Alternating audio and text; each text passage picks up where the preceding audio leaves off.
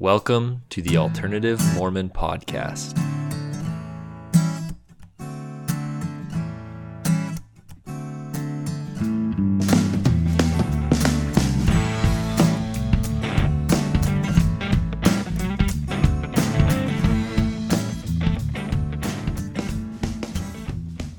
Hi, everybody. Welcome to another episode of Alternative Mormon. Today we have another faith transition interview, and this is one I've been excited for many weeks. We've got Stephen Murphy from the YouTube channel Mormonism with the Murph joining us today. And just a brief introduction to Stephen from what I've seen on his channel. I came across Stephen's channel, I can't remember exactly how, but what I've noticed is, and I'll let him jump in a minute, but as far as channels go that are non-biased or central or objective, it's one of the best I've found, which is why I was so excited to have Stephen join us today. The other thing I'm excited about, and for my listeners who have listened previously know, a big focus on this podcast is faith crises and faith transitions. Listening to a little bit of Stephen's story, I was amazed to find someone who's had a faith crisis of their own, transitioned away from the church, and then transitioned back. And so I'm just really excited to dive into that and get to know a little bit of that story. So Stephen, thank you and welcome to the Alternative Mormon Podcast. Yeah, thanks for having me on. I'm excited to be here. So tell us a little bit about your YouTube channel, first of all. Yeah, so it's called Mormonism with the Murph. It started at the end of June, start of July. And the reason I sort of started then was I had a really busy year training to become a teacher. And I had absolutely no free time. I was being a student teacher, at least over in England where I was doing it. It was really intense, but I was still listening to some podcasts, and there were some things that happened with friends and family members who had been leaving the church, and things were resurfacing. So that sort of prompted me to really re-examine and start going into the church's truth claims and church history topics. So yeah, I started in July, and the goal of my channel is to try to fairly and objectively and in a sort of a balanced, neutral way, have a look at the church's truth claims and dive into controversial history. I do my own sort of episodes where I research things and sort of try to present both sides and the sources, and then sometimes I try to interview scholars or sort of experts on a topic to go a little bit deeper and get their perspectives. But yeah, the goal of my channel is to try to be unbiased as much as I can. We talked about this before off air, that you can never fully eliminate your bias, but my goal is to be fair, objective, and let people come to their own conclusions. I don't want to manipulate or sway people in how they interpret it. And at the start, some people were unsure. I did outline in my very first video briefly my story and what my intentions are, and so I'm not hiding that I'm still in the church and still sort of a believer. But on some of my videos, people have been confused about, wait, which side are you on? Are you attacking the church, defending, or neither? And that is sort of my goal, is to try to be objective as best as I can. Yeah, and I think you do a really good job of it from what I've seen. I will mention, for those who have never heard you before, they'll probably notice a little bit of your non-American accent. And so you're from Northern Ireland, is that correct? That's correct, yeah. I was born in Belfast. So I spent part of my childhood in England, but most of my teenage years in Northern Ireland. I did go on a mission to Canada, Alberta, which I can talk about later, but I developed a bit of a Canadian twang when I came back, and I've sort of been back and forth from England. But yes, Northern Irish accent, which might sound different to the typical Southern Irish accent, which most people associate with Ireland, because Northern Ireland, it's separate country, part of the UK. Won't get into the politics, but it almost sounds maybe more similar to Scotland than the typical Irish accent. Awesome. So I don't know if when you were a kid growing up, if they had the show Reading Rainbow in Northern Ireland, but that's kind of that's a U.S. kid show that they would go over books. But at the end of every show, they would say, "But don't take my word for it," and then they would give you the books to read. And it sounds like that's sort of what you do on your podcast, and a quote that I've used on my podcast as well. trying to point people, maybe give people a little bit of curiosity and a little bit of information, but ultimately, like, everybody has to do their own homework, right? And it has to come to their own conclusions. That's it. And what I found as well, to what's really troubling to one person may not be to another. People react differently to different information. So I think it's important to be considerate of that as well. And yeah, it's important, I think, to just provide both sides. Because people can make more of an informed decision. That another thing that came from my year of becoming a student teacher is we did a debate week at school, and the real function of a debate is to look at the for and against arguments and evidence. And when we did like discussion writing, it's very balanced, and that also sort of prompted me because I felt there wasn't too many YouTube channels or podcasts that were sort of balanced. I felt like they were either biased against the church or quite biased for the church. And I was listening to both, and I felt like I wanted to bridge them together a little bit. Yeah, and I think that's an awesome motivation. I don't know what political news or radio in Ireland's like, but in the US, we really don't have unbiased politics. You have your Fox News on the right, and then you have like your CNNs or your MSNBC on the left.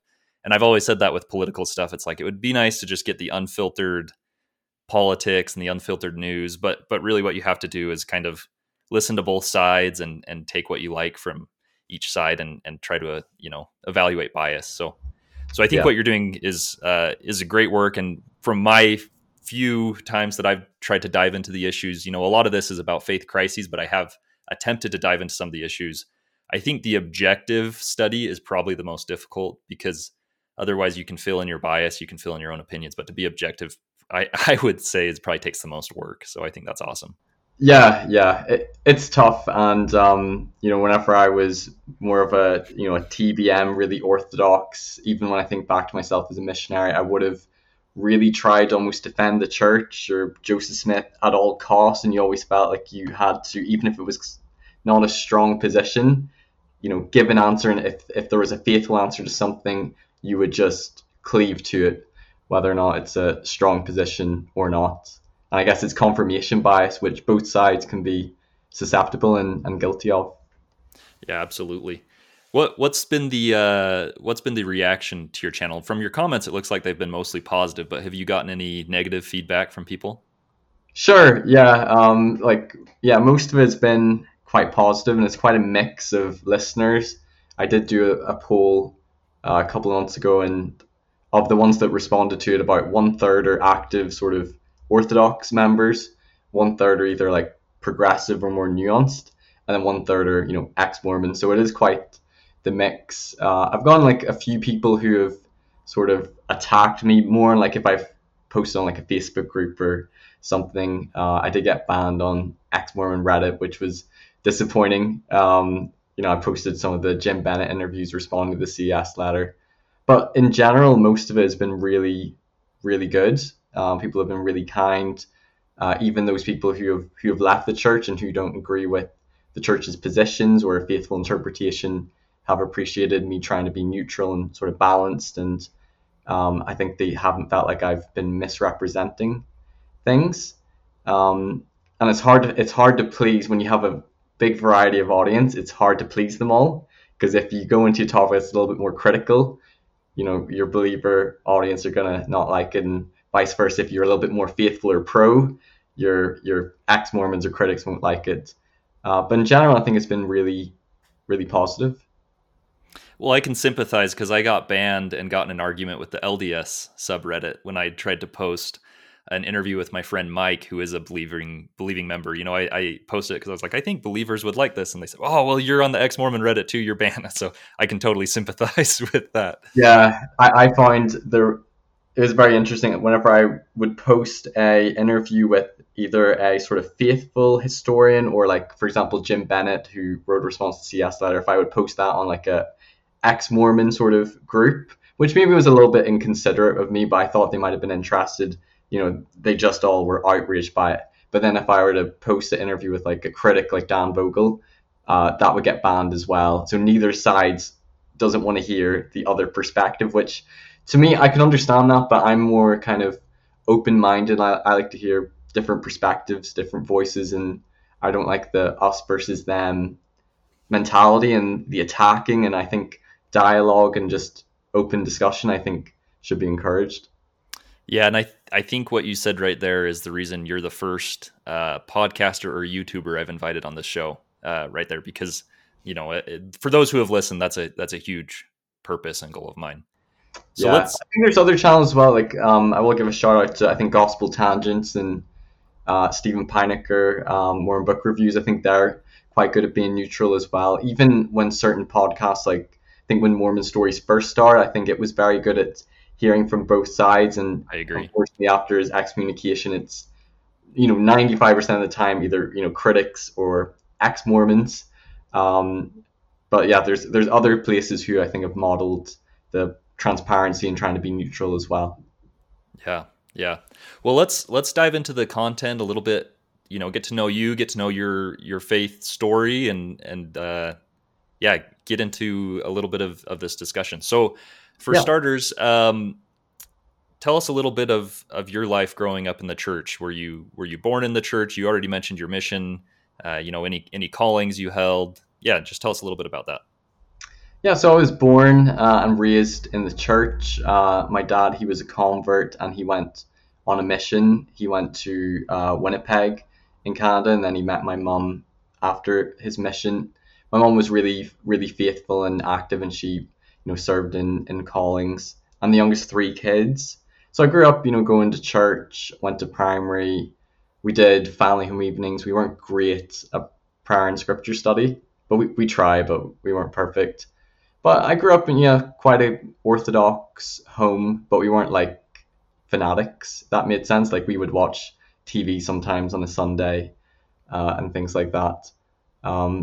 I kind of found church kind of boring growing up, so I wasn't spiritually minded as a kid. So I wouldn't consider myself to have a testimony or anything like that as a child. But whenever I was 12, I got the Aaronic priesthood and, was deacon, teacher, priest. So moved my way up, with the young men's program, did seminary, Jew to God. Um, in terms of callings, I think I had one calling before my mission. I was a Sunday school teacher to like the 12-year-olds. And that was actually really good prep for going on a mission, but also me pursuing teaching as a career because I actually really enjoyed and just found it really rewarding, like teaching like the youth. Yeah, kudos to you for being a school teacher. That's a noble profession, something I couldn't do. So, It's got its pros and its cons. It kind of depends on the day and the group of kids. yeah, no, that makes sense. So, as far as your testimony before your original faith crisis goes, do you feel like you were converted to the gospel at a certain point? Did that happen on your mission, before your mission? Tell us a little bit about that. Yeah, so it was before my mission. Whenever I was 12, we moved back from we were living in England for 6 years with my dad's work, and then we moved back to Northern Ireland whenever I was 12. And I had a really good childhood. I was a happy kid, had great friends, didn't really have a problem in my life up until that point. But I started a new secondary school, and I was kind of going through puberty, and you become a little bit more self-conscious and nervous and starting like a big secondary school and didn't know any people. I had a hard time sort of like fitting in with the other kids, and then I started getting picked on, and I went through sort of like a severe period of getting bullied, and it had caused a lot of emotional issues in my life. And it was during that period where that was kind of like when I turned to God for help. And I did have little experiences as a child, like praying for something, like I couldn't find something. I'd say a prayer like, Heavenly Father, please help me find it. And then I'd find it. And that was almost like a mini testimony that I had of God and prayer. But I kind of treated God like a genie. Like as soon as I would get it, I'd be like, okay, I'm just going to get on with what I'm doing. But it was during this time where I was really praying for help and also kind of asking like, why is this happening to me? And it was around when I was like 14, the missionaries, they were taking me for young men's activities because I was like the only young man in the ward. The church is quite small. in Northern Ireland, but they gave me a preach my gospel, and they like invited me to study the missionary lessons and seek a testimony. And I think, I was 14, I was going through this hard trial, and I think I was just a little bit more mature and kind of curious. And I guess I wanted to know for myself. So I studied, the Master of the Restoration. I read, Joseph Smith's history, his first vision, the angel and the gold plates. I read, the Book of Mormon, studied like the plan of salvation, the atonement of Jesus Christ. And I kind of felt like an investigator who was like hearing the gospel for the first time. Like I was really coming to understand it. And it was like the seed of faith was growing within me. Like it made sense in my mind. It felt right. I felt this peace during this time, and it was almost like helping me through this trial. So after a period of months, I felt like I believed it was true, but I wanted to like receive a spiritual witness, like Moroni's promise that, if you ask with a sincere heart, real intent, and faith, that God will give you manifest the truth of it by the power of the Holy Ghost. So one night I pretty much, in my prayer told God that I believe it's true, but prayed for a spiritual answer, a manifestation. And I felt like I received, the burning in the bosom and just this joy and love come over me. And in that moment, it was like I believed, and I felt like I knew that, I'm a child of God, that He's my loving Heavenly Father, that Jesus Christ is my Savior, that Joe Smith is a prophet, the Book of Mormon's true. And it was like that was my testimony. And also during that time, I felt like I really came to know the Savior and feel like His love and His grace, because the atonement never really had any relevance to me, that He, suffered for our sins and then overcame death. I kind of thought like, great, but like, how does that really help me or have a whole lot of relevance?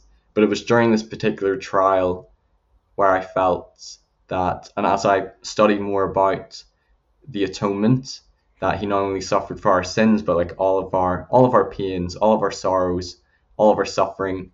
And one of the things that really stood out to me whenever I read through Preach My Gospel and studied about the atonement in the Book of Mormon is there was a statement that said that like everything that's unfair about this life will be made right through His atonement. And I felt like the Spirit sort of like testified in my heart, like this voice told me like He knows, and that even though I felt really alone and really misunderstood and like nobody knew just how hard this trial was for me, that the Savior did. And I really felt peace and comfort, and also like hope that like if I turn to Him and rely on Him, that I can overcome those things. And I did over the next few years, like slowly overcome some of the issues I had, and I still have them. Um, but I felt that God and Jesus Christ were with me and helped me in that trial. So that was kind of like my testimony, and I also felt like I became quite converted to the gospel. And I had other like spiritual experiences going like to temple trips and EFYs, and I felt like I really knew it was true, and I really wanted to go on a mission and serve the Lord. So my testimony was pretty strong. Yeah, thanks for sharing that. And for those who have listened, they'll know, my beliefs today, they obviously change, and I think will continue to change. But I consider myself still a Christian. I consider myself a universalist of sorts. And Yeah, so I had similar experiences growing up, and that's how I reconcile that, right? Is like, and obviously those experiences don't do very well in a logical argument. Obviously, people can yeah, refute they're those. subjective. There's obviously part of me that looks back and thinks, could that have been just elevation emotion and Sure. reading a very comforting message about Christ, and that just filled me with strength, but it was really just my brain that overcame those things. Like that's possible, but that was sort of a personal time in my life, because I love learning and reading about Jesus Christ, but it was that period where I felt like I came to know Him personally. And like if there was ever a time where I felt like He was really close to me, it was during that period. Yeah. Yeah. Thanks for sharing.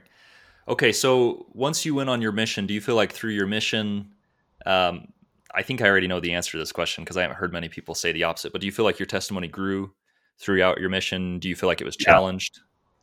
So a bit of both. So I went on my mission. Well, a brief story before going on my mission was whenever I was 18, I was starting to actually have cold feet about going on a mission. I kind of knew it was like the next part of the plan, and it was God's will, and the church was would encourage every worthy, able young man to go on a mission.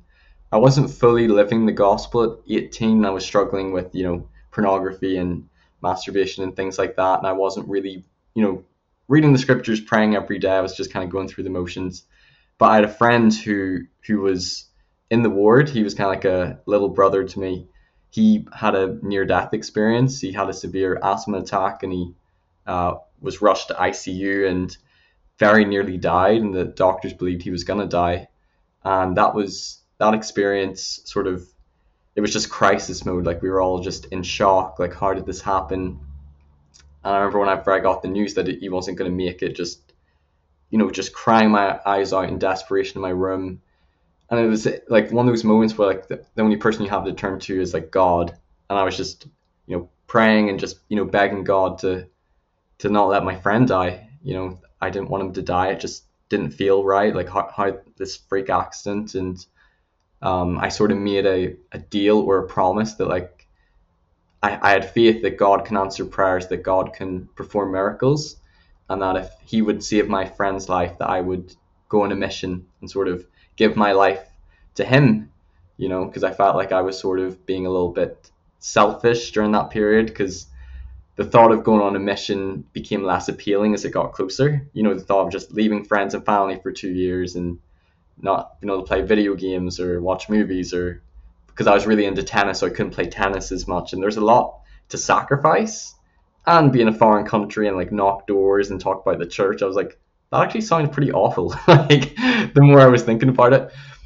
But anyway, after that prayer, I had this peace and this sort of this voice in my heart told me that he was going to live.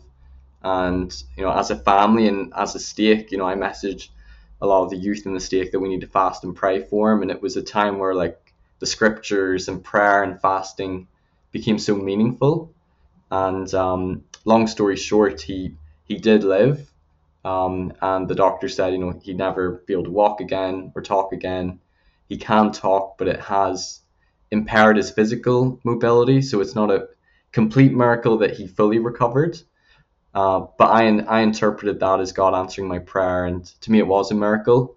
So that was a real testimony booster to go on a mission.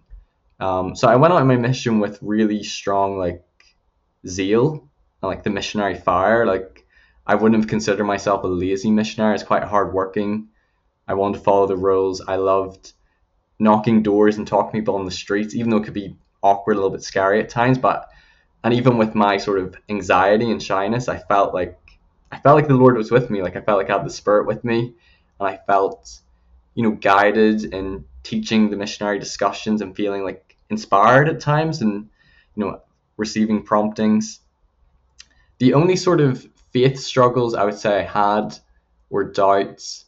Well, I began to notice certain things in the scriptures. I wouldn't really say they caused me to doubt anything, but I noticed, about the Lamanites being cursed with black skin, in the Book of Mormon. And I thought like, ooh, I remember we were teaching a family from, I think it was like Guatemala or somewhere. And I was like, oh, I don't know how they would feel like if they were to read this passage, or where it talks about like Jesus Christ being referred to as like both the Father and the Son. And I was like, this is weird because this sounds more like the Trinity than the Godhead. And I was like, why is this saying this? And I also remember reading, so there was a verse in, I can't remember the exact passage, but it's like when Jesus says like there'll be many who will say unto me, Lord, do we not like cast out demons in your name and do many wonderful works? And then Jesus will say, oh, I never knew you. And Joseph Smith's translation of that verse changed it to you never knew me.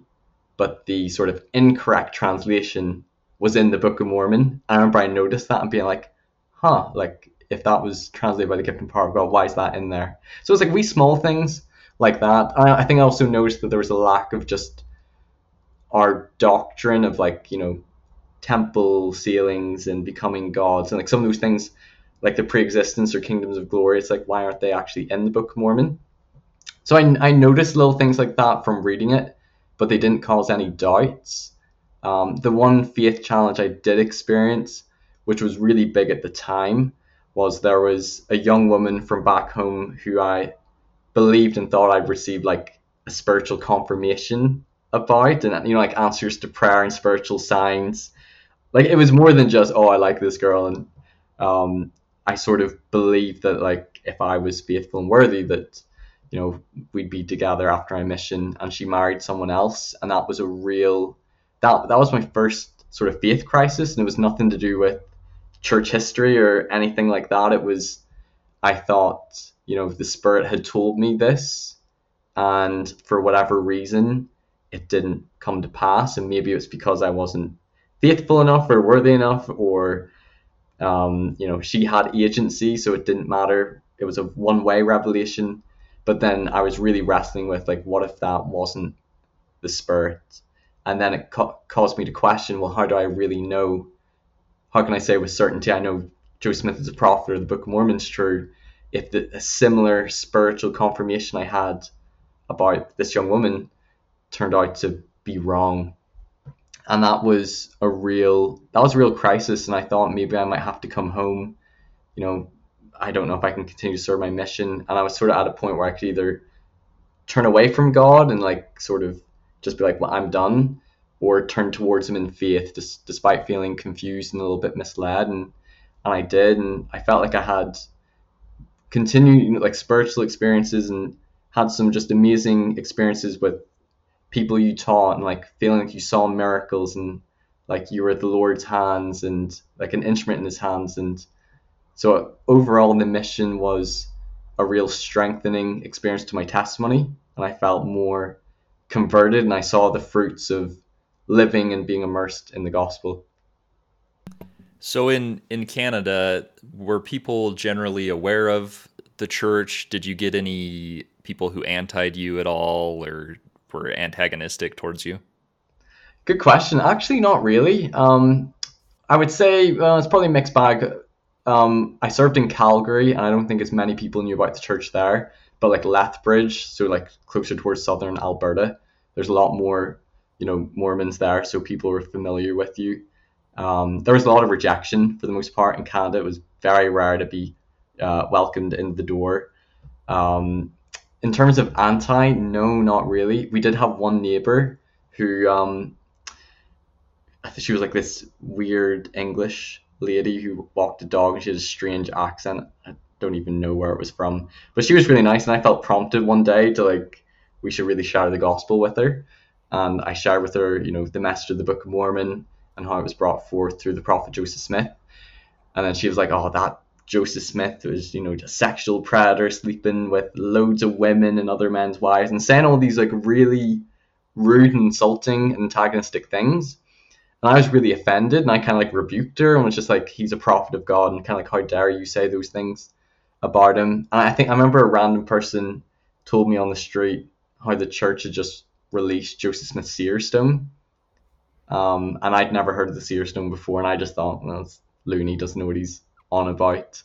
But other than that, I didn't ever encounter anyone who was articulate or well versed in critical material. It was more maybe encountering like Jehovah Witnesses or Protestants who would bash with you a little bit.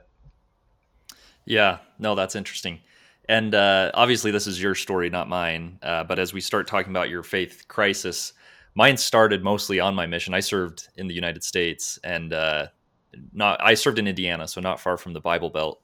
And Yeah, I used to joke that I got antied almost every single day on my mission, whether it was just something simple of like, well, you guys aren't Christians, or something more complex to like the multiple first vision accounts or blood atonement or polygamy. yeah, Like it amazed me how much some of these just Christians, uh, you know, a long ways from Utah knew about the church. And so yeah, I definitely got immersed in it. It sounds like, obviously it's different. You still got immersed in antagonistic attitudes and rejection, which honestly for me on my mission, that was more difficult than the anti. I could kind of laugh off the anti when I was a missionary. The rejection obviously is hard, especially where you said you were pretty zealous and pretty excited for your mission. If you were anything like me, you go out in the mission field and you think you have this spirit with you and you'll be able to convince anybody that, Yeah, that they're wrong and that they need to follow the church. And pretty soon, at least on my mission, I realized,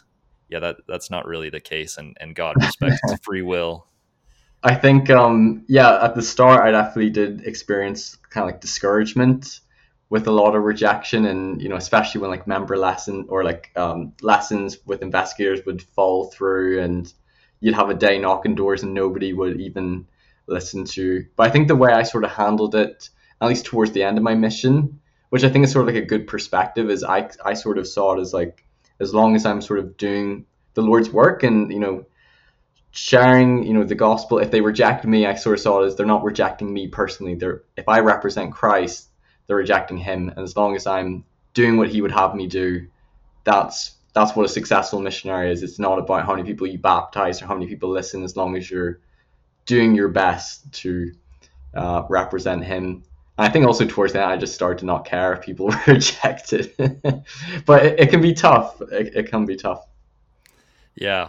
Yeah, for sure. Talking to my friends who served like in Africa or South America, where they just had people, 5 or 6 baptisms a week. It's definitely every mission is a different experience from what And that I've was one heard. part of the mission that I was never really into, was all about the numbers. Like, I could understand goals, like setting goals to sort of like motivate you, and I think there's some good in that. But when you get too fixated on the numbers, like I remember reporting once to the zone leaders and we had kind of a bad week, but we were working really hard, and they said to us like, what's sort of going on? And I was like, look, we can't control people's agency. Like, all we can do is pray, be obedient, try to share the gospel as best we can. And if lessons cancel, or if nobody wants to meet with us, that's out of our control. Right. Well, let's get into your faith crisis experience a little bit. So, when did that happen or start happening, and what was it that first triggered it? Yeah, so I never went looking for anything critical of the church. Like, we've been cautioned to stay away from anti-Mormon literature, that's anti-Mormon lies, that those people are just going to try to destroy your testimony. So I never went looking for any of it. But I had an older sister who had left the church, and she had just issues with, Joseph Smith, church history, and just the church in general. I wouldn't say that she was hostile, but she really didn't like the church. And after my mission, my mum passed away, which was obviously a very sad and devastating thing to go through. But it was also a time where it brought us together as a family, and it was a time where I think I turned even more to like the gospel and to prayer, and hope in the Savior and the resurrection, the plan of salvation. And I really wanted my family to be united and to be together forever. And I wanted to help bring my sister back to the church. And in order to resolve her concerns, I had to be aware of what they were. And I felt like I knew the gospel kind of well. Like, I'd studied the scriptures a lot. Like, I'd read like Mormon doctrine and institute and seminary manual. So I felt like I had a pretty decent doctrinal understanding. However, I was oblivious to a lot of things in church history. So I asked her, like, share with me some of your concerns.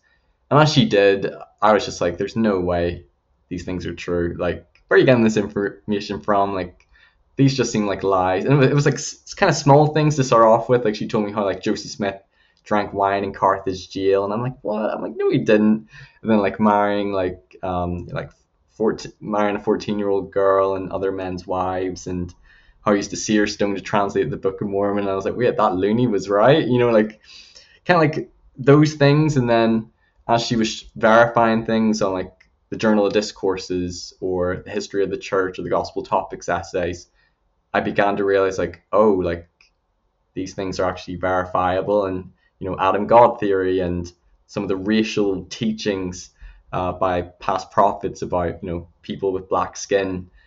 And it caused me to sort of go down the rabbit hole where I was like, right, I want to listen to all the critical material I can, but I want to answer it. I want to sort of debunk it. And that was sort of my goal.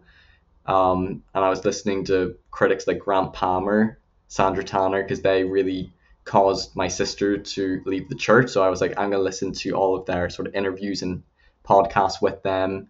Dan Vogel as well, who's a very prominent critic. I watched a lot of his YouTube channel. I then discovered Mormon Stories and got into that. And within a period of a couple of months, I was just being immersed to all these controversial issues and things which just seemed completely just like smoking guns to the church being true. And my testimony was just being destroyed. I did meet with my stake president a couple of times. I was going for a Temple Recommend interview, and I just couldn't answer yes to Joe Smith being a prophet and sustaining them as prophet, seers, and revelators. And he was quite nuanced, and he was aware of some of the issues, so he was able to show empathy and understanding. And he sort of told me, maybe check out Fair Mormon. So I checked out Fair Mormon and some of their answers to things, but I just felt like I didn't find good apologetic answers. And I did feel, that betrayal. I did feel like the church had sort of said, don't go near any of this critical information because it's all anti-Mormon lies. And then you find out a lot of it is true. It's maybe just a critical interpretation to it. So I did feel kind of betrayed. And I also was questioning my spiritual experiences. Were they just elevation emotion based on the information I was presented with? And yeah, within a couple of months, just everything, it wasn't really one issue. It was just everything, like the multiple accounts of Joe Smith's first vision, did his theology of God just evolve over time? The Book of Abraham translation, anachronisms in the Book of Mormon, and, the King James Bible and Protestant Christianity. And I began to see the Book of Mormon as just like a 19th century work that Joseph Smith, made up from his just being a sponge and everything from his environment and prophets and some of the false doctrine that had been taught. And yeah, I just no longer believed it was true that Joseph Smith was a prophet, that the Book of Mormon was true, that we're led and guided by prophets today. So whenever I no longer believed, I was like, I need to leave. And I was serving as young men's president at the time. And I was like, I can't keep teaching these young men, if I don't believe this is true. So I wrote a letter to my bishop, and he was kind of unaware what was going on because I was keeping all of this to myself, just between me and my stake president. But I wrote like a little letter, really positive, about like great experiences in the church. My mission was great, had nothing but great experiences with the leader. So I didn't feel resentment to the church, but I outlined, why I no longer believe, and these are the issues I have, and just made it very clear that, I'm not going to come back to church. So a couple of things I want to talk about in your experience. First of all, you brought up, this is showing that I've stalked you a little bit, but you brought up Grant Palmer. And one of the things on your YouTube channel I think is just so cool is you have a picture. I can't remember whether it's your profile picture or something, but you have a picture of Saints and then Rough Stone Rolling and then Grant Palmer's origins of what's an insider's view of Mormon Insider's View of Mormon Origins. Yeah. And I just think that was such a cool like example of your channel. There's diversity. The bias towards the church. Rough Stone Rolling, I wouldn't quite call it neutral, but I think it's almost as neutral as you can. And then Grant Palmer. So I think that's cool. I would like to say I did that deliberately, putting a message across, but I think I just picked those 3 random books. Well, it worked. It worked great. The other thing you brought up was the apologists, Fair Mormon, and you've got your Ask Gramps or whatever, all those. One thing from the CES letter, and let me first say, I'm not the biggest fan of the CES letter. I've said that vocally before. Mm-hmm. But mostly I'm not a big fan of it because I think people use it for what it's not. I call it more of a Wikipedia of anti rather than, a scholarly article, because Jeremy Reynolds covers everything. There's no way he can objectively get into anything in a 60-page document or. Yeah, and it's funny, I hadn't read the CS letter until after I left, believe it or not. You think I would have, but I hadn't encountered it. But the funny thing was, all the bullet points on my own letter were the same as his CS letter, maybe except like science. I don't think I talked about in it, but so I really resonated with his CS letter whenever I read it. So it further supported my position. Sorry, continue what you were going to say. No, you're good. Maybe you were just a few years away from being your own Jeremy Reynolds and getting Mormonism fame through publishing your letter, right? Yeah, yeah, that's it. No, I even considered after I left, like the idea of a YouTube channel didn't just begin this year. Like I thought about it in my head whenever I'd left about because I was watching a lot of like critical channels of the church and really enjoyed them and Mormon stories. I really was into Mormon stories and just listening to critics and even like biblical YouTube channels like Jeff Durbin's and there's like God Loves Mormons and I listened to a lot of them and how even like the Bible contradicts Mormonism and it was just further reinforcing that like this is not true. But with apologetics, because you mentioned that, I didn't fully dive into apologetics, but I did look at a few things. I did go to Fair Mormon. I looked at a few things, such as their response to maybe like DNA and Native Americans or the Kinderhook plates, or I think horses was one I looked at, and I thought the loan shifting argument of maybe their tapirs and that horses was just the word that Joe Smith used, in the translation. I just thought it was just weak apologetics and even trying to justify Joe Smith's polygamy. I just was very unconvinced by it, and my shelf was just breaking, and I didn't find. I think it was even the fact that they validated some of the issues. I was kind of hoping that they would say, "Oh no, this is not true," but the fact they were kind of validating, but then trying to respond, just yeah, I couldn't reconcile my testimony and spiritual experiences with all of the information. So yeah, so I just left. Yeah, I what I was going to say about the CES letter is Jeremy Reynolds says something, and I'm going to misquote it terribly, but it's near the end of the CES letter. He says these apologists did more harm to my testimony than any critic would have done, and that I resonate with that because when you read the critics, you're like, oh well, this guy's angry or biased, and then you start reading some of these, I'll say, weak apologist arguments, or verifying, like you're saying, the critics, or kind of having this mental gymnastics. For me, that was what really the shelf just came tumbling down. I even listening to some of kind of the fringe scholars who maybe aren't even apologists, and I have tons of Yeah. respect for them, like the Patrick Masons or the Terrell Givens. It's like Yes. I would listen to them, and I'm like, I just can't think that way. I have lots of respect for them. I think they're very intelligent. I think they've thought it all through, and I love that they can make the framework work for Yeah. them. But for me, that's what brought it all I tumbling think down. it's because we've grown up, and I think the church is responsible for this in a way. We grew up with very black and white thinking. I don't think you can blame it just on the culture, church culture. I think it was also coming from the prophets, seers, and revelators, and the doctrine we were taught was very black and white view of scripture, revelation, prophets. Very literalistic, fundamentalist. I didn't really have much nuance. Like Mormon doctrine to me was Mormon doctrine and it didn't hold up when it came to all of these problematic things in with the church's truth claims in church history. So describe a little bit when you were in the depths of your faith crisis, either before or after you left the church. For anyone who's never had a faith crisis, what does that feel like, or what did it feel like to you? Oh, yeah, it's interesting. It's mixed emotions. It is mixed. At least for me, I think for some people it's more devastating and more. They go through a lot more emotional turmoil. I think for me, and especially the stage I was at, like I was 22 when it happened.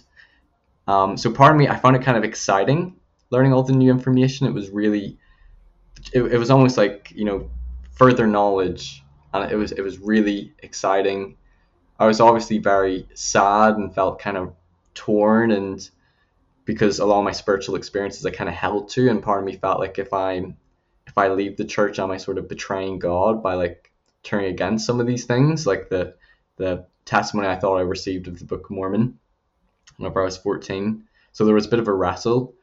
But I found it actually kind of liberating leaving. It was kind of like like a bad relationship, and it's like you see the true colors, and then you're like, I'm done, I'm out of here, goodbye. And so it was kind of liberating and exciting in a way, and I was kind of like, I'm gonna have a fresh start, and I'm done in a way. But I didn't have too like I was against the church, but I wouldn't say I was angry or had too much hostility. Um, so yeah, it's mixed emotions. There's obviously an excitement where it's like, hey, I could try coffee, or I can try alcohol. Like all those things that you're restricted from doing. But of course, there's a part of you that's sort of devastated and you're trying to reconstruct your beliefs and what you believe and sort of your worldview. So what did you end up reconstructing your beliefs, or what did you? So my first episode on Alternative Mormon is titled "Keeping the Baby Without the Bathwater," and so the idea of like keeping the good, casting out the bad. So what did you reconstruct your worldview prior to coming back to the church, as far as what you believed and what you decided to discard? Yeah, so like I share with you some of my spiritual experiences that were huge in my youth, and I felt like I couldn't deny that God answered my prayers. So I still believed in God and I still believed in Jesus. Like the experience I had being bullied at school, I still believed, that was Jesus, me encountering Jesus. But all the things to do with Joseph Smith or the Book of Mormon, I just kind of thought I rejected those. I reinterpreted those as elevation emotion. So I still held to God and Jesus. I got an NIV version of the New Testament and I was reading through it. I was going to Christian churches and listening to different ministers and pastors, and I was dating a Christian girl. So I was kind of diving into Protestant Christianity, and I wanted to fully embrace it. And I did the born again prayers, even though I sort of said similar prayers as a Mormon, but wanting to be saved and accept Jesus as my savior. And I think I never had a spiritual experience or conversion in Christianity. I was kind of wanting that, even though I'd lost trust in spiritual feelings. I was still open to it in Christianity, but I never got it. And as time went on, I began to research and study more critically things in the Bible. I read a book about the Trinity, and I really grew to understand the Trinity. And I realized that, we as members of the church misrepresent it. But at the same time, I did feel that I would never have come to the conclusion of the Trinity just from reading the Bible itself. Like the word Trinity is not in there. And I understand they're trying to harmonize things. So it's like in Isaiah, it talks about there's only one God, but both Jesus and the Father and the Holy Spirit are referred to as God. So the Bible doesn't contradict itself. One God, three persons. The heaven and hell doctrine I found hard to accept as well, because I remember one day a friend was sort of challenging me on being Christian, and he was like, "What? So if you don't accept Jesus, you're just going to an eternal hell?" And I was like, and then I sort of like brought in my Mormonism. I was like, well, maybe in the next life God will give them a chance to accept it. I don't think He's going to send people to hell. And I was like, yeah, that's kind of harsh. And I remember listening to some ministers and pastors either outright say it or imply that Mormons are going to hell if they don't accept the real Jesus. And I had two sort of problems with that. One, because my mom had just passed away, and my mom was like super faithful. Like she was just a saint. Like she was truly an angel. And I just knew within me, I was like, if there's a heaven, she's there. I had no doubt about that. Like I don't care like how they try to use the Bible. I know she's not in hell, and if she is, we're all going there. So I was kind of disillusioned that way. But then I also felt like they would indicate like Mormons believe in a false Christ and it's a different Jesus. But I felt like I really came to know Jesus whenever I was 14 and really feel His love and His goodness. And I didn't feel like that was just a different Mormon Jesus that I'd experienced. And whenever the church I was going to was Presbyterian, and the minister gave a sermon about like predestination and that God's already pre-chosen who's saved and who's not.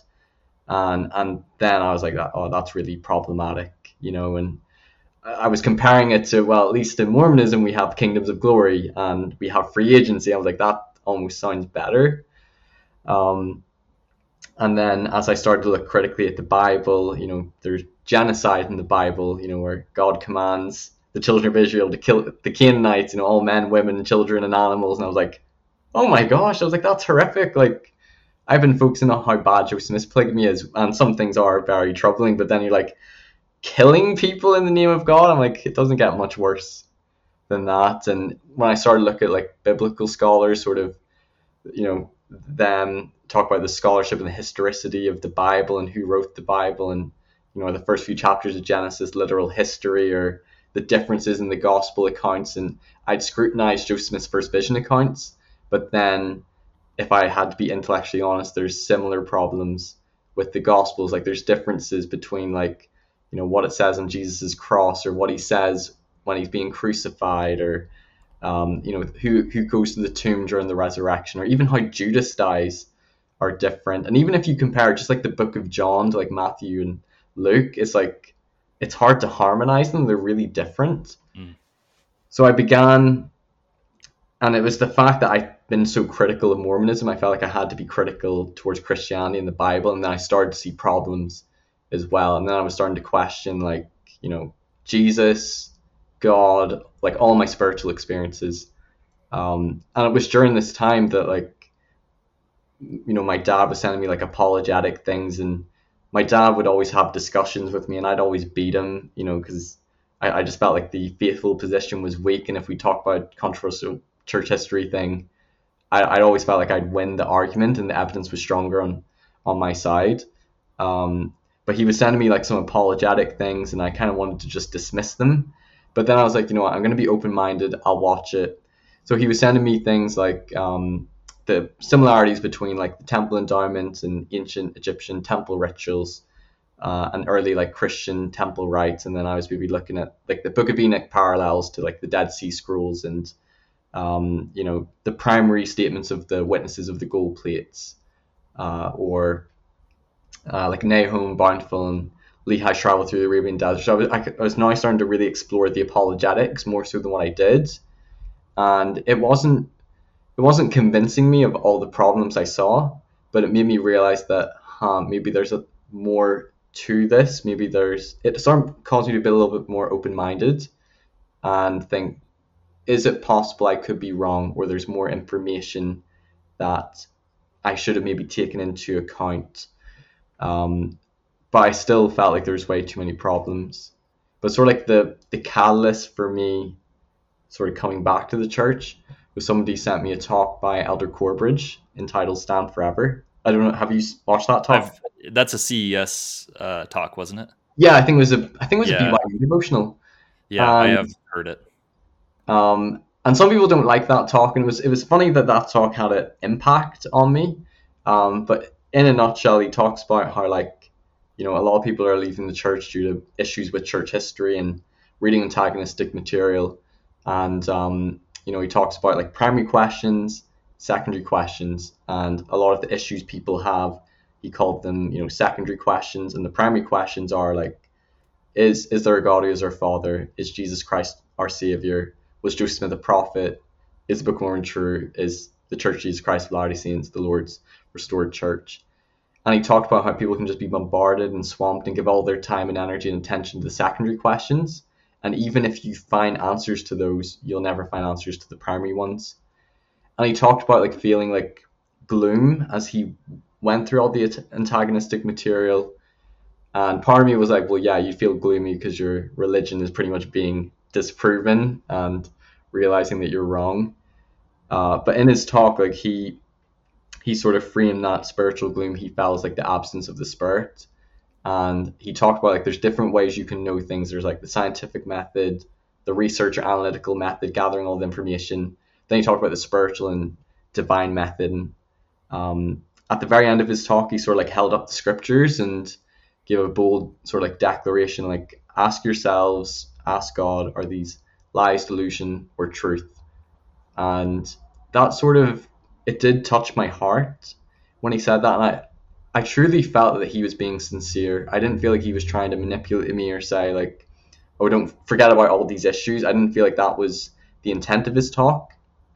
And I did resonate because I felt like I was so focused on looking at the research, for the Bible, and looking into apologetics and looking into what critics were saying. And I was becoming more and more confused. And I was like, am I going to be a Christian? Is there any validity now to, the church? Are all religions just wrong and everything's problematic, but maybe there's still a God, maybe still a Jesus, or maybe I should just go atheist? I was really torn during this time. But that sort of declaration about like, ask yourselves, ask God, are these lies, delusion, or truth? And I either had come to the conclusion Joe Smith was a con man, a deliberate fraud, or maybe, as I read Rough Stone Rolling and Dan Vogel, I was like, he seems sincere. Maybe he's a pious fraud, but I wasn't open to it possibly being true because I just saw too many problems and issues I couldn't intellectually reconcile. Um, but I kind of had this moment where I was like, if I believe there's a God and I couldn't deny certain answers to prayer, I was like, I need to have faith and trust that like God will speak to me. If I don't have faith in that, there's no point really believing in it. If I don't believe he'll answer me. So over the next I think I wrestled with that talk and was wrestling with things, and then I was like, I'm gonna fast, I'm gonna pray, and I'm gonna pour out all my concerns, all my questions in prayer, but I'm gonna ask like the primary questions. And I was praying about like what's true, what's the right path. I'm sincerely like laying all my doubts, all my concerns to one side. It was really heartfelt, it was really earnest, really urgent, because I didn't know what path I was gonna choose. And I prayed to know, is Joseph Smith a prophet? Is the Book of Mormon and the scriptures, like, are they, your words? What's the right path? Should I be a Christian? Should I return to the church? Like, I just felt really confused and I wanted a spiritual answer, but I felt like I needed more than just a feeling. So anyway, I was fasting, I was praying, and didn't feel like I was getting any sort of distinct answer. But this thought sort of came into my head, like as a missionary, I would have said, if you want to talk to God, pray. If you want God to talk to you, open the scriptures. And I hadn't opened the scriptures in a while, really since I left, other than the New Testament. But I opened one day to a passage in Doctrine and Covenants 18, and I read these words. I'll paraphrase, I don't know it by memory, but it essentially said like, these are not the words of men nor the words of a man, but these are the words of Christ, given to my servants by my power through my spirit. And you can testify that you've heard my words and know my voice. And later it talked about like, you need to repent and be faithful and worship the Father in my name and to keep the commandments in order to be saved in the kingdom of God. Because I was also very torn about the whole grace versus work sort of controversy. But as I read that passage, I remember tears were just coming down my face. And the scriptures say that the Spirit will like enlighten your mind and fill your soul with joy, and that was exactly what I felt and experienced. I just felt like this light and illumination in my mind. It was like it was God speaking very directly to me, and I felt just joy and love in my heart. And in the moment, I believed and kind of knew that was like an answer or a revelation from God.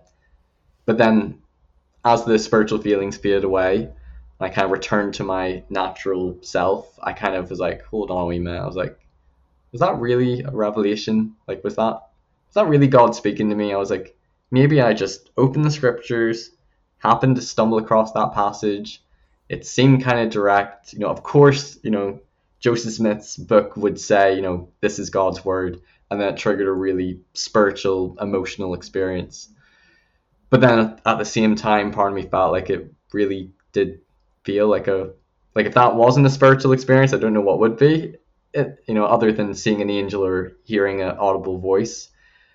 So I didn't want to reject it, but I also felt like I'm not sure if that really was a revelation. So I was praying again for spiritual confirmation. Like, was this really you speaking to me, God, or was this just an emotional experience? Because I don't want to be misled. I don't want to make the wrong decision. I want to follow the truth, but I have all these issues, right? So I can't just go off this. So I prayed again, and the next day I read in Doctrine and Covenants 6, and this was a revelation given to the Lord, or by the Lord to Oliver Cowdery through Joseph Smith. And I think it's verses 14 to 17. And I was kind of like mind blown when I read these verses. It said, blessed art thou for what thou hast done, for thou hast inquired of me. And as often as thou hast inquired, thou hast received instruction of my spirit.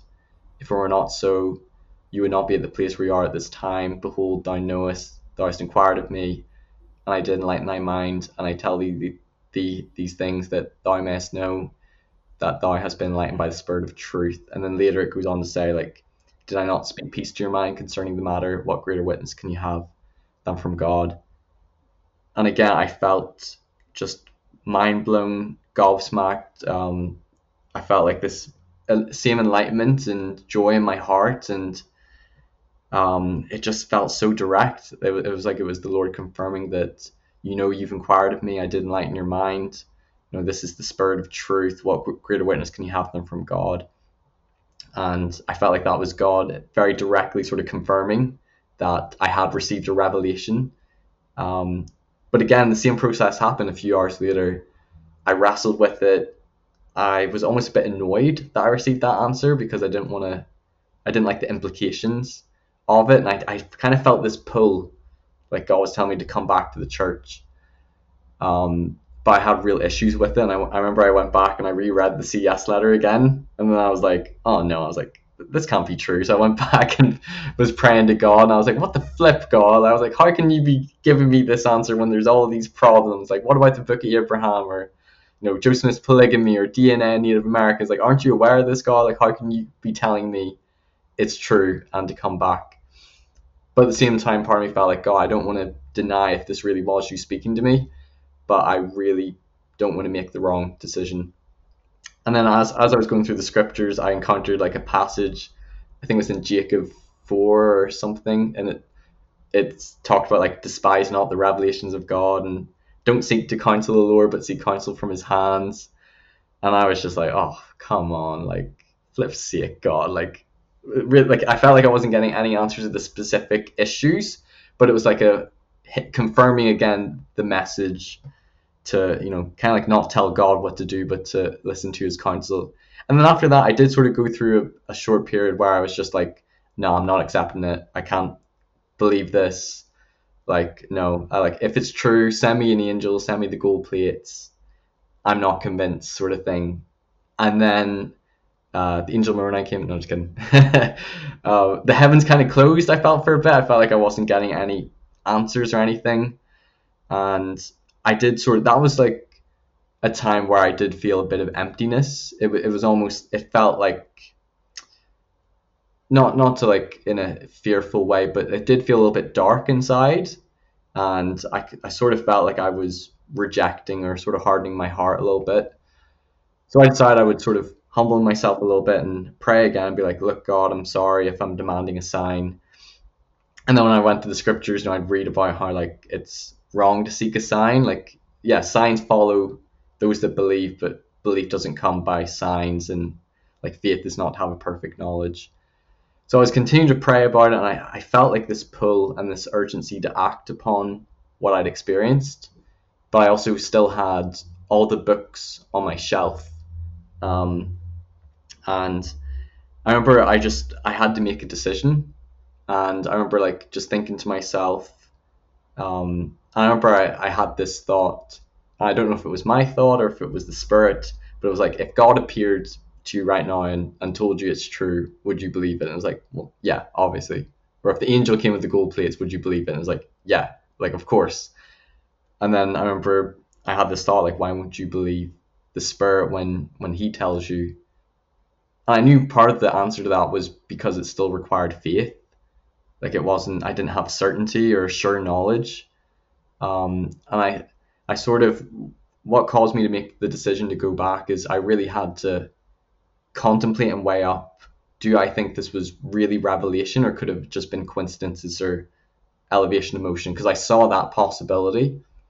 And if I'm sort of a betting man and I had to bet my money or bet my life or my soul on if this was a real spiritual experience, like if I died tomorrow, went to the afterlife, stood before God, would I expect him to say this was a spiritual experience or not? And that's when I made my decision. I felt like I did have quite, at least to me, they're powerful spiritual experiences, more than I'd had previously.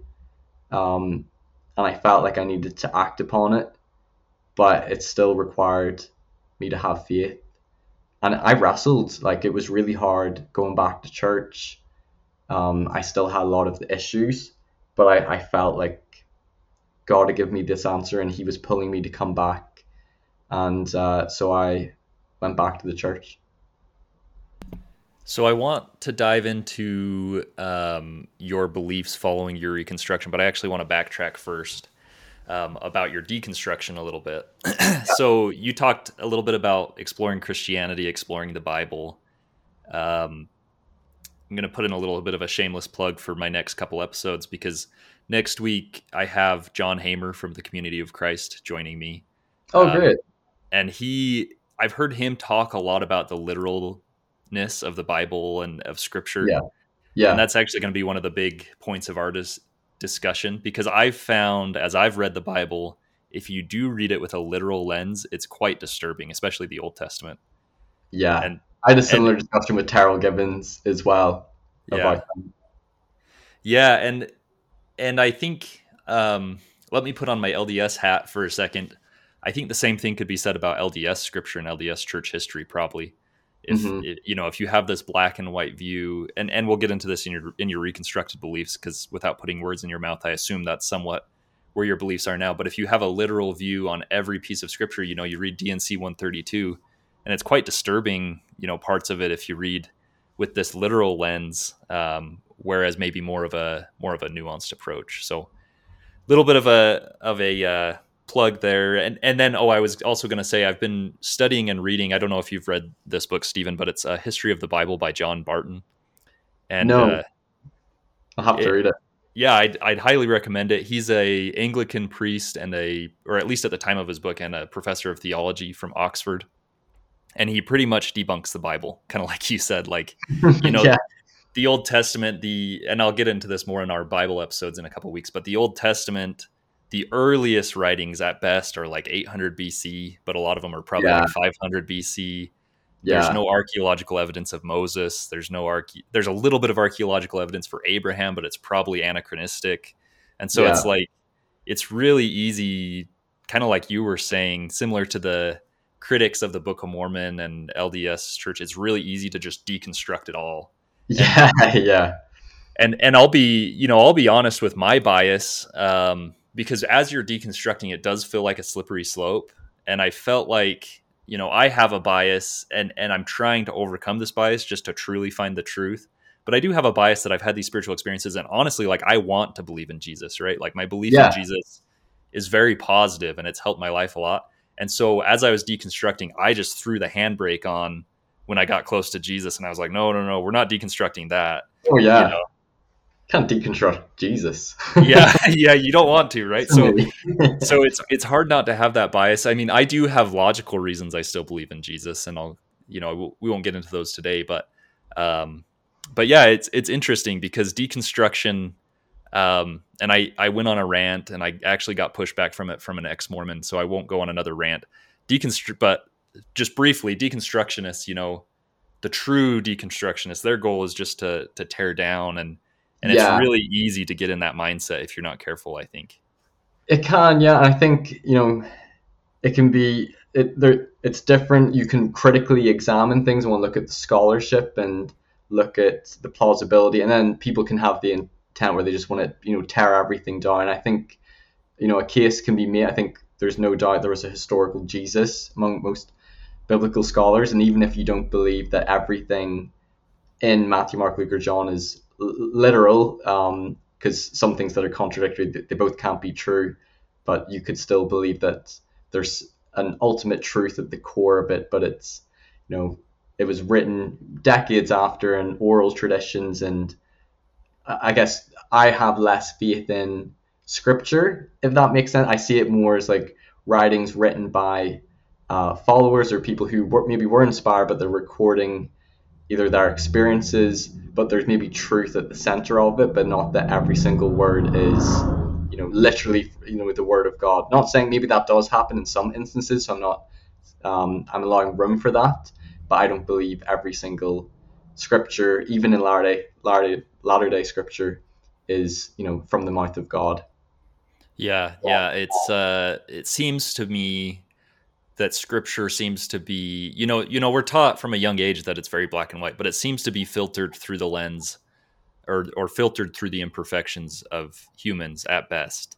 I Yeah, think. at best. I agree. Like it's hard to argue it's inerrant, and I would have had just that really literal view. Like it's either it's like by facts, into their mind, or it's God speaking in their hearing audible voice and writing it down. And it's very problematic when you encounter either contradictions or things that just seem really bad or immoral in Scripture that paint God as a monster. And I you don't want to be a cafeteria believer or Mormon, but it's hard to I believe in a God that commanded genocide. It was like that's not the God that I believe in, or the God that I feel like has answered my prayers and that I've encountered with a being of just love and who's good. Would it's it's hard to sort of reconcile that. So I almost feel like you get forced to not be a fundamentalist when you become more informed on troubling things. Right. Yeah, totally. Okay, I want to get into the reconstruction of your beliefs, and this is probably what I'm most excited to hear about because I've joked with my wife that if I was ever to return to the church, well, I am still a member, but if I ever returned, a full believing temple Yeah, recommend holding member, um, that there's no way that I would still believe the same things I believed on the other side of my faith crisis. Like to me, yeah. that just seems impossible. And so I want to hear what's different from your belief today than it was a few years ago before your faith crisis. And obviously this could probably be like hours and hours and hours of discussion, but what is the framework you've built to make it all work? Yeah. Um, so I just want to give a sort of disclaimer. Start with I've kind of returning to the church. I have a lot more epistemic humility. I would have felt very sure before that I know things, and now I feel like I believe or I have faith. Or some things it's like I'm still sort of figuring out. So I feel like there's a bit of a tier to like my beliefs or what I feel confident in, and sort of at the top would be like God and prayer and Jesus Christ. When I did come back, I did sort of become kind of orthodox again, but in a very nuanced way. So I would say that I believed in Joseph Smith's first vision, the core of it, the core message, the Book of Mormon's historicity, but perhaps the translation not being tight, super direct, but maybe more loose, maybe in Joseph Smith's own vocabulary. If I believe the spiritual revelation I thought I had, prophets, the way I sort of view prophets is, and I still wrestle with this because I don't have a testimony of prophets, and it's something I discuss with a priesthood leader, but I sustain them and accept them if they are sort of called of God and have his authority. And I think the way I view prophets is they maybe can be inspired in similar ways that I view that I've had promptings or experiences where I believe have been inspired, but then there's times where I've also been wrong about something or wrong about a prompting. And it's kind of confusing because it doesn't fit in with the very simplistic, you know, just beautiful way we see how God should work and the church should work. But I acknowledge that prophets not only can be like fallible or imperfect, but like they can just be wrong, and like they can be racist and they can teach false doctrine. They can be wrong about revelation, and that's really I still wrestle with that because part of me thinks like if a prophet is wrong about the nature of God or like the priesthood band, that like then that's what they fail the test as a prophet and throw them out.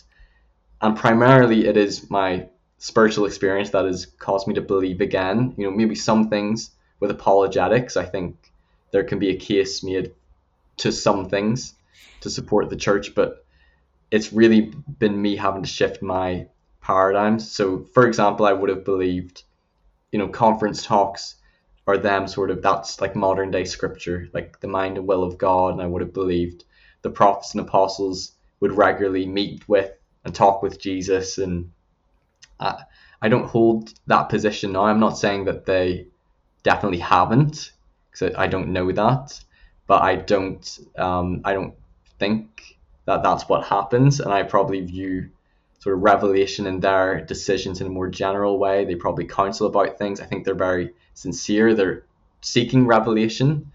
But for example, like the November 2015 policy, I don't believe that came from God. and then it was reversed 4 years later.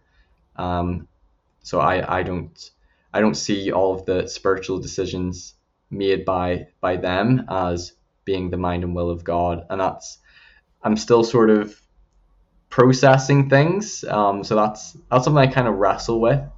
But I also feel like there's been times where in my own faith journey, I've had faith promoting experiences with certain talks, like the one I shared with you from Elder Corbridge, or even an address from President Nelson that was really impactful to me in a certain season of my life, that I felt like God was almost speaking to me through it and received a message. And I was able to have maybe a little bit of faith that maybe he's being inspired and that God can still communicate with them at times.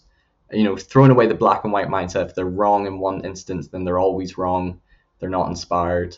So I think I've definitely become more nuanced that way. But it can be hard, being in a Sunday school lesson and them saying, prophets will always teach the truth. They'll never lead you astray. And you're like, oh, like, just read what Brigham Young said about Adam being God, or blood atonement, or, so those things, even if the foundational truth claims hold up, like, ancient gold plates and the angel Moroni and Joe Smith's first vision and, the restoration of the church, I still can't go back to the very simplistic black and white view I had of prophets and scripture and revelation that I had before. So hopefully I won't put words in your mouth, but it sounds like you have more of maybe a humble or a submissive faith, but not a simplistic faith. Is that fair?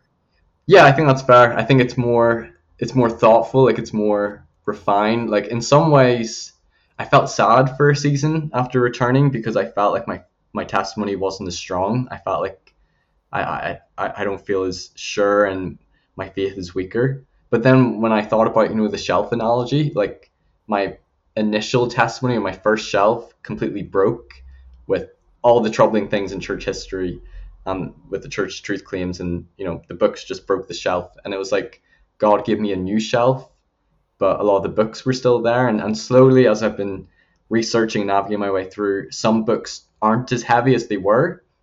I've got some maybe newer books which are more heavy, which I'm trying to figure out. And there's been times where like I've continued to have faith struggles. So it's not like I had my faith crisis, had this experience, and then happily ever after. Like a lot of the doubts and things resurface, and I've continued to dive into apologetics and critics and listen to podcasts, and I've continued to have faith struggles. And when it's been looking like, oh, I think my shelf's going to crash, I've sort of had a similar sort of spiritual experience in my life. And it's like God's put in like another screw to sort of keep you there. But yeah, like my faith is definitely a lot more humble because I can see the opposing evidence and the opposing point of view. And if you're being sort of rational, understandable person, I acknowledge that like it's primarily faith why I believe and why I'm still in.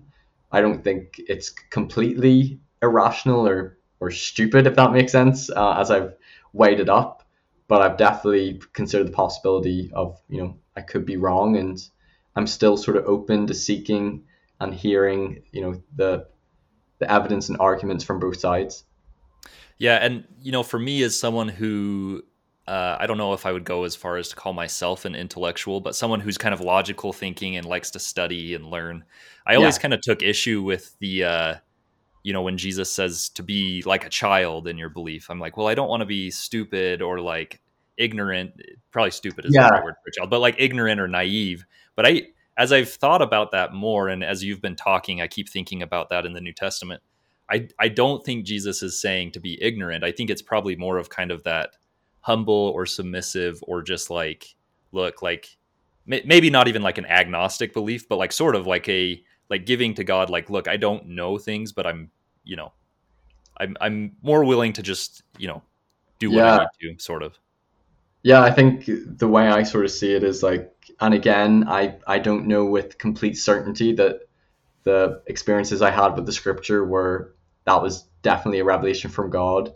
Certainly, active believing members I shared it with were like, that was definitely God, it was definitely revelation. And then ex ones be like, what are you doing? That was just elevation emotion. So like I don't yeah, I don't have absolute certainty. Sorry, what was the comment you made? Because I had a thought and then it just disappeared. Uh, just about the childlike faith and Right, right, yeah. I feel like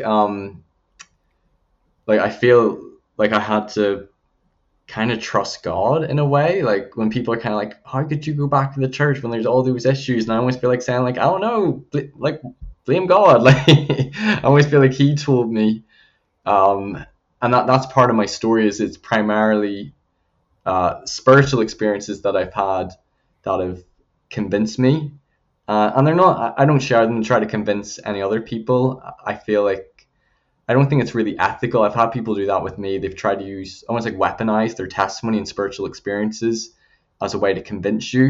And I think it also comes from a place of weakness. I'm always just sharing them because it's part of my story. But I don't like to share them to convince people it's true or those sorts of things. But that's a big reason why I've made certain decisions in my life. And in my faith journey, it's more trying to align the spiritual and the intellectual because we've been given both heart and mind, and the intellectual side and reason and logic and evidence, like that's important. And if everything seems like it's going against on that side, then there's kind of a problem. And I feel like that's sort of where I'm at in my own faith journey. Is I don't want to dismiss or deny my spiritual experiences. I want to include and incorporate them, but I need to also use my brain and the evidence and try to find a way to align them. Not trying to prove my faith because faith will always be not provable. There will always be an element of uncertainty about things, but it's if your faith can be easily disproven, then that's sort of a problem. yeah, one thought and then one question. You talked about your intellect. One of my favorite quotes is from Galileo. He says, "I do not feel obliged to believe that the same God who has endowed us with sense, reason, and intellect has intended us to forgo their use." Which Exactly. Yeah. I love that, right? Like God made us the way we are. He gave us a brain to think, to reason. So why should we just turn that off? Yeah, and I think a really healthy thing that's helped me in my faith crisis because the church would sometimes view doubt as like doubt's a really negative thing. Like doubt your doubts before you doubt your faith. Like this is the influence of Satan. Um, and if you have like a really orthodox view, I can understand them thinking that way. Like, but as I've been going through this, I believe that I was like, if God has a plan for me, I feel like this was part of my plan, or else it was inevitable I was going to encounter this. And also, since coming back, I've had friends and family members who are going through a faith crisis or who have left who have a lot of the same issues that I have. And it's also made me realize, like, oh, okay, this is actually more common than what I think. It's not just me that I'm, a problem. I'm the one who just doesn't have enough faith. And it's helped me to also, I think, like mourn with those that mourn, to quote scripture, like have more empathy and compassion and to those people who have struggles with faith because I never understood it. Like for the first 22 years of my life, except for that one experience on my mission that I share with you, like I never struggled with doubts or lack of faith, and I never understood those people. I kind of just thought, oh, they're weak, their testimony's not strong enough, they're just not converted enough. And I feel like it's made me more humble and more almost kind and reasonable to see that there's opposing views and opposing reasons for belief and not belief. Um, and it's caused me to have just more empathy and understanding to other people. Yeah, I want to dive into that more to close us out. But before my brain's about to lose a question, so I need to ask Yeah, before I that forget. happens to me all the time. Are you familiar with Pascal's wager? Um, re-explain it to me. I think I've So heard. so it's kind of the logical idea that you should believe in God because if you do believe in God and He's real, you have eternal salvation. If you do believe in God and He's not real, you just die and you don't exist anymore. Yeah. You shouldn't not believe in God because if He's not real, again, nothing happens. But if He is real, you burn for eternity in hell. Type of logic. Does that make sense? Is that kind of wager at all in your belief system? And I don't mean that to be an offensive question. I'm just curious. No, like if I'm being honest, yeah, for sure. I've definitely considered that. Like, not that I view God as like a angry, vengeful God that I'll be punished to an eternal hell, but I've certainly wrestled with, if I'm wrong about this, as long as I'm sort of happy and lead a fulfilling life, like how much am I losing out on?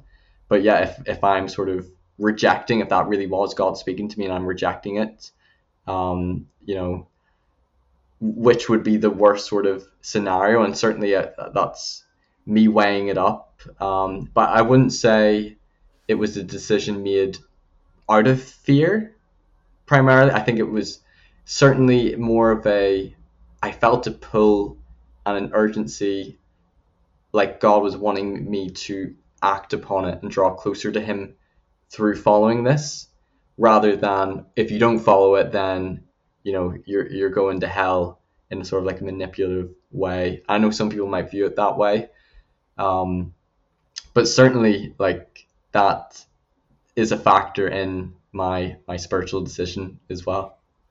But you answered that perfectly how I hoped you would, because it wasn't just a hedging up your bets type decision. You had a spiritual experience and a motivation to do it. It wasn't just, well, I really don't know. It's equal. I'm just going to hedge up my bets and say worst case scenario, I'm wrong, and this is all made up, right?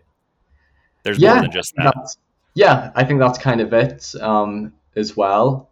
But I think at the same time, if I felt, trying to think how to put this, if I feel like I'm very unhappy, or if I feel like I come to a similar conclusion like I did before, that I feel intellectually convinced is not true, and I feel like this, I don't want to be part of this institution. If I got to that point and reinterpreted some of those spiritual experiences, I would have I hope, the courage and integrity to act upon it, despite acknowledging the possibility I could be wrong, if that makes sense. But yeah, you're exactly right that those things, particularly with those experiences I had, it's definitely a factor in this decisions I've made. I asked that question because I've seen a little bit on Ex Mormon Reddit, Ex Mormon Twitter, of people maybe stereotyping people like you who come back to the church of like, oh, well, they just didn't like the confusion out in the world and they were just hedging up their bets, and they just almost kind of the opposite argument of people who are in the church against people that leave, like, oh, they're just weak, they didn't think for themselves, like the same Yeah, it's so funny, the tribalism and the polarization you see on both sides, because I saw that from Ex Mormon Reddit a little bit of like, oh, well, the people that come back, like they just couldn't take it, they couldn't take the heat, and so they got out of the kitchen type thing. yeah, and I've even considered that myself. Like, maybe, did I just not give being an ex-Mormon enough time? All those sorts of things, and possibly like there was maybe a fear that if I lost my faith in God and Jesus, will I lose my morality, and did that cause me to want to come back? But the one thing that caused me to think my experience had a little bit more validity is a big part of me didn't want to come back to the church when I had it. So I didn't feel like my experiences were, I want to come back to the church and confirmation bias, and I was really happy about it. I really did wrestle with wanting to come back. I did go through a period where I was just like, I'm not believing this, and it was hard. But yeah, certainly it was weighing up sort of the outcomes, and for me at least, if there is a God, I kind of had to see it as, if there is a God, do I think this was Him answering me or not? Like, it would almost be strange for me anyway, to, if there was a God and in the next life and He says, oh, actually that wasn't me speaking to you, I would have been like, what the flip, God? I would have been like, you let me feel really confused and misled, and why did you let me have this experience when I was like begging out to you for some sort of an answer or sign? But yeah, I can understand their perspective, and it seemed to me as well, as I sort of look back, like whenever I felt that pull to come back, my now wife, she had just moved to Ireland to study English for a few months, and we met at a YSA convention. And if I hadn't have come back when I did, I wouldn't have met her. Not saying like it was pre-planned or predestined, but it was kind of interesting, like thinking like if I hadn't acted then, I wouldn't have met her and certain things in my life. So I guess for me, I kind of weighed up, and it seemed like God's hand was in it, if that makes sense. Yeah, totally. Well, we are coming up on an hour and a half, and you've been more than gracious with your time. So I have just one last question, and then I'll let you get back to your day. Perfect. But I appreciate the conversation. This has been enlightening for me, and hopefully for our listeners as well. Yeah, it's been great. It's been really great. As far as faith crises go, I think you'd agree there's a little bit of a epidemic in the church of faith crises. It's a serious problem. Some Yeah, people even use the word hemorrhaging, that the church is hemorrhaging. I think that's maybe dramatic, but I do think it's a serious problem. yeah. I think there's validity to it. Yeah. For two questions. First of all, what would you want to say to someone who's in the depths of a faith crisis? And then the second question is, what do you think both local and general leaders of the church should do, or what would your recommendations be to the leaders for those who are struggling? Those are great questions. I think first off, I would just tell them that I understand and I feel like I empathize, and not in a sort of condescending way, like, oh, I've overcome it and you will too. Like, I'm still processing and navigating my way through things, and part of me starting my channel is kind of realizing that, oh, I need to confront these issues. These are big issues, and while I'm still holding to my faith, my spiritual experiences, and trying to keep doing the spiritual things as I do it, they really do need to be confronted, because I've had more friends and family members leave, and as I've been re-looking at the truth claims and watching the LDS discussion series, it's sort of like it's forced me to confront these things again. I can't just leave things on a shelf, or just go with just the apologetic arguments on things. But I would say, like, I really do understand and empathize, and um, I don't want to seem like I'm a spiritual guru, or because of the experiences I had, that they must come to that same conclusion or that same decision. You know, um, yeah, I feel that my encouragement to them would be to make the best decision for them, what they feel is right, intellectually, emotionally, and spiritually. Um, to look at, I think looking at both sides is a good thing in any sort of whatever the topic. To try to be balanced, really try to be careful with your research. There's maybe some things that I believed whenever I left the church that I realized with further research maybe weren't the most reliable sources. So it's really good to just look at both sides fairly and objectively as best you can. I think reaching out to people as well. Often when you're in a faith crisis, you can just be miserable and depressed, and I think talking about it can normalize it, and you can find community and just support. Either if you decide to stay in or to leave, I think just community and to be around people that can support you and you realize you're not crazy. I think my final advice would be to people, at least in my experiences, to include God in your faith crisis and still be open to spiritual light or answers. And if you feel like you've done everything spiritually in your power and no answer has come, then you've obviously got to make the best decision you can based on the evidence and how you feel and what's happiest and best for your life. And I wouldn't want to sway people either way in that decision. They have to do what's right for them, and yeah, I sort of honor and sustain whatever path they choose. So, And so my older brother just got called as a bishop, which, if to balance out the dark side and the light side of the force, he had to become a bishop to offset all of me and my heathen siblings. But I probably will end up sending this episode to him. And yeah, so, because he specifically asked me, and it was really big of him, and I really respected it. He said, "Hey, with your experience, that's what really would cool. you recommend to leaders of the church to help people through this?" So what would your answer be to him or to other bishops, stake presidents?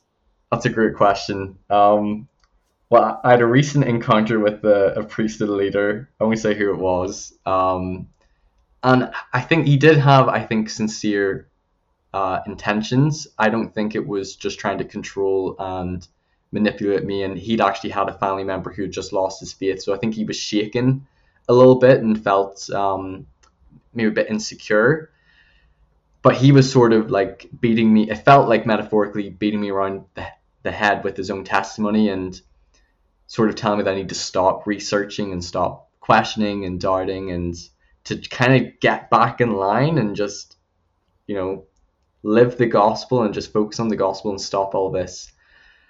And while he was well-meaning, I think that is the wrong approach. And I would discourage any priesthood leader from acting that way. Because one, the person can feel really misunderstood. And I also think telling them, like, don't research, don't use your brain, don't look at scholarship, it's like, but if it's true, it can withhold those things. So I feel like that's probably not the best counsel to give, and I think, we shouldn't have this fear position of people exploring and researching and questioning. And obviously, like, one of the foundational parts of like our religion is Joseph Smith's first vision, who was asking questions and searching and wanted to find truth. And I don't think we should discourage people from that. And I think, just trying to be empathetic, trying to be understanding, you could try to show them, resources. And I really think that leaders of the church, they should all be aware of like the gospel topics essays and the saints volumes, and even like, like channels like Saints Unscripted. Like, I think all members should at least watch either like a faithful channel like that to at least be somewhat informed on those things. Sure, it's with a faithful interpretation, but I think there can just be too much judgment when it comes to people having doubts about these things, and I think there needs to just be more understanding. And it's hard because I'm not in that position. I don't really like to counsel people, because there can often be, the only conclusion you can come to is the church is true. So they're always trying to, like, you just need to have more faith in Jesus Christ, or read these scriptures, or go to Fair Mormon, and that will solve the problem. And people come to their own conclusions and make their own decisions. So I think just trying to listen to people and trying to, I think, them as a priesthood leader, trying to do what they feel like Jesus would do with them. How would he feel with them? And in terms of, like the leaders at the top, like the apostles and the prophets, I think they're probably aware of most of these things. I think, they're not experts, they're not historians. I don't know to what extent they knew about all these controversial things, as they were growing up in the church, or as they were, general authorities. But I think there needs to be more discussion and more transparency and more dialogue, and people want answers. And while some things are, in a scholarly department, I think people are really wanting spiritual answers as well, and that would be really great and helpful as well if they were to come. But I think just more openness and transparency and less judgmentalism. Well, Stephen, it's been an absolute pleasure to have you on. Any been on. Any last comments you want to make before we sign off for today? No. If people are curious about where I am exactly, I'm still in the church. I still attend. I'm still believing, but probably a lot more nuanced as I've shared, and I'm trying to still figure things out and confront things, and I'm still researching, and that's sort of the journey that I'm on. It's just been great. It's been a really fun interview. You've been a great interviewer, and I've really enjoyed being on. Well, thanks, Stephen. Yeah, thank you. Thank you for listening. If you have questions, suggestions, or want to share your own faith transition story, please email me at alternativemormonpodcast@gmail.com.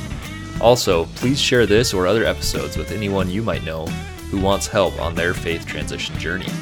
Today's music is provided by Dale Harris with his song, Speak to Me. If you want to listen to more of his songs, please check out his website in the show notes for today's episode. Thank you.